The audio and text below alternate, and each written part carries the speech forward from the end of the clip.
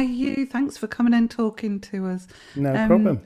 I hear that you've been doing some of the dual delivery of teaching, and we thought it might be useful for you to maybe tell us something about what you did and how you found that experience, and maybe if you've got any kind of insights that might help people who maybe have less experience in doing that at the moment. Yeah, sure. I had a sort of a session on the welcome week for the BA Con students, and we had around about, I would say it was about 100 in the room. It was in the Simon Lecture Theatre, I think it was E, and about 50 to 100 remote, possibly 50, more like 50. So it was just a brief introduction to the program to welcome students. And I'd never used the dual teaching equipment before. I'd been on the course, so I had a rough idea on how to work it. But I think what helped most was having the intern. I had an intern who was there to help me basically just go through the steps of setting up. I got onto my Zoom account, started the Zoom session, and I could see students logging on straight away, and that was good. So I knew people were Mm. in there at the same time, obviously, as people are entering the room. So that sort of an interesting perspective from both in-person and remote. The session wasn't exactly active. It was like really more like a presentation by me on the program. But I did offer students, I paused every so often to offer a chance for students to ask questions. Mhm. And those in the room did, and those online um, posted them on chat. And the kindly intern just sort of monitored them and raised the relevant questions, and was actually answering quite a lot herself because she knew a bit about the program too, which was great. So it went very well. It seemed to sort of flow quite naturally. Came to the end, and I again opened it up for questions. I started again with people in the room.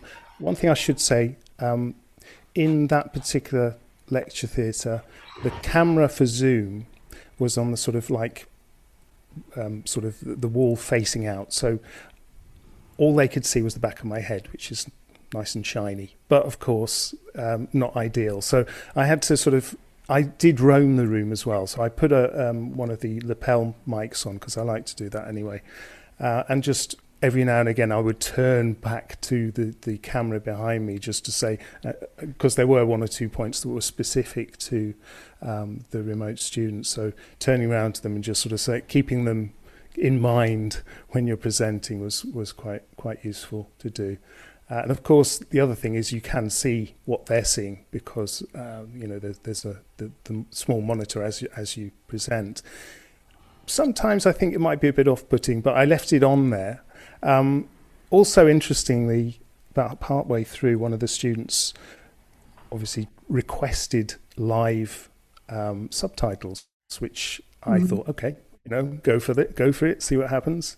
And immediately I could see what I was saying was being typed up on the bottom of the screen. So slightly off-putting, but probably very helpful for Mhm. students with either sort of audio issues. Um, so I think it won't work quite well. I think next time I might try and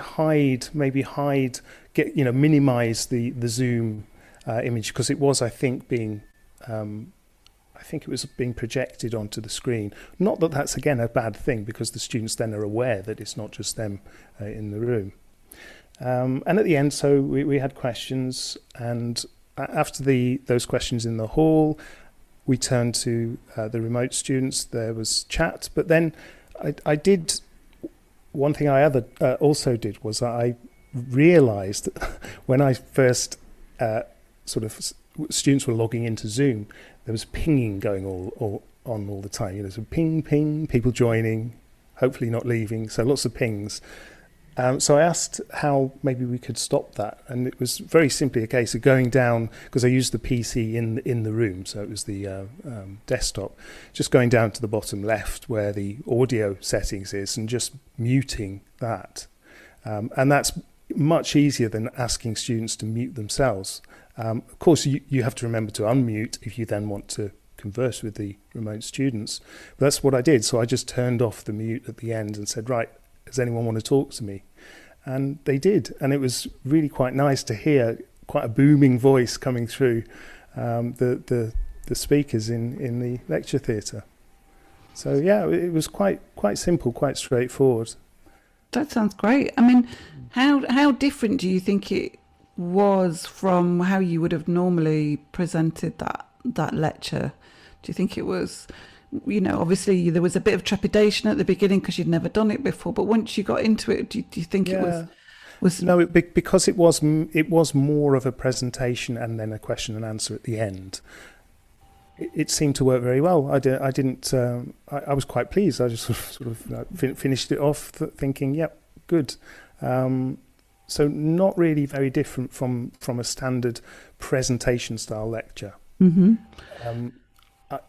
So I might think it might take. I'm also planning to do some more active lectures. So that's where it might become a bit more challenging. But again, hopefully I'll have an intern there to help me again, and we'll see how it goes. Got to try these things, haven't you? Definitely, and I think those interns are really helpful. How did you manage to get your intern? I'm sure a lot of people would be interested to know if they can apply for an intern as well. So who did you contact to organise that?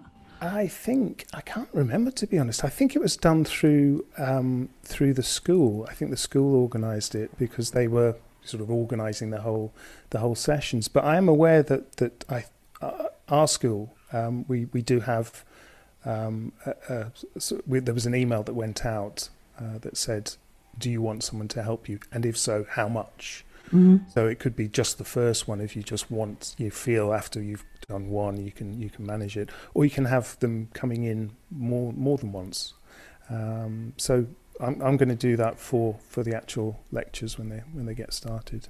Yeah, I think if people contact the Director of Teaching and Learning, probably is a very good point of call for that, or have a look for that email, because I think I got the same email as well. So that might be a way of doing it.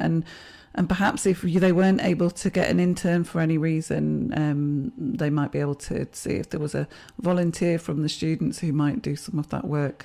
Because I think, as you say, at least for the first time you do it, it must have made you feel a bit more secure knowing that there was somebody else to kind of just keep an eye on what was going online in case it became a bit difficult to do. That's it. One thing, I suppose a suggestion might be that we there was supposed to be two of us in the lecture theatre because there's two pathway directors, but the other pathway director was not well but was able to log on at home, so she acted as a student. So that sort of helped. It's not immediate feedback, but you get feedback after as to whether the presentation was okay, whether you could be heard. But I think I could, because when I was having that was the nice thing right at the end. Maybe do this at the start. Just say hello to someone and ask them to say hello back remotely, just so you've got that initial communication. You can be heard. Yeah, definitely. I think that's really important to just, and for your own confidence, kind of doing the session, knowing that you're not talking to thin air, just having that little check-in at the beginning. Yeah. Do you think you got more or less questions and interaction this way than you would if you'd had no online element at all? Well, probably like most of us, you tend to say, anyone got any questions? There's no questions, but then there's like a row of about 50 students at the end all wanting to speak to you. So that still happened, but less so, I think, because the opportunities were twice, so the students in the room could ask plus those remote. The chat, I was wondering whether the chat function is something we should be using or not, because if it's just being used by the remote students, what do the students in the room do? They have no sort of opportunity of almost anonymous questions that the chat might offer. Unless you got them to log into Zoom as well, and they could use the chat. Yeah.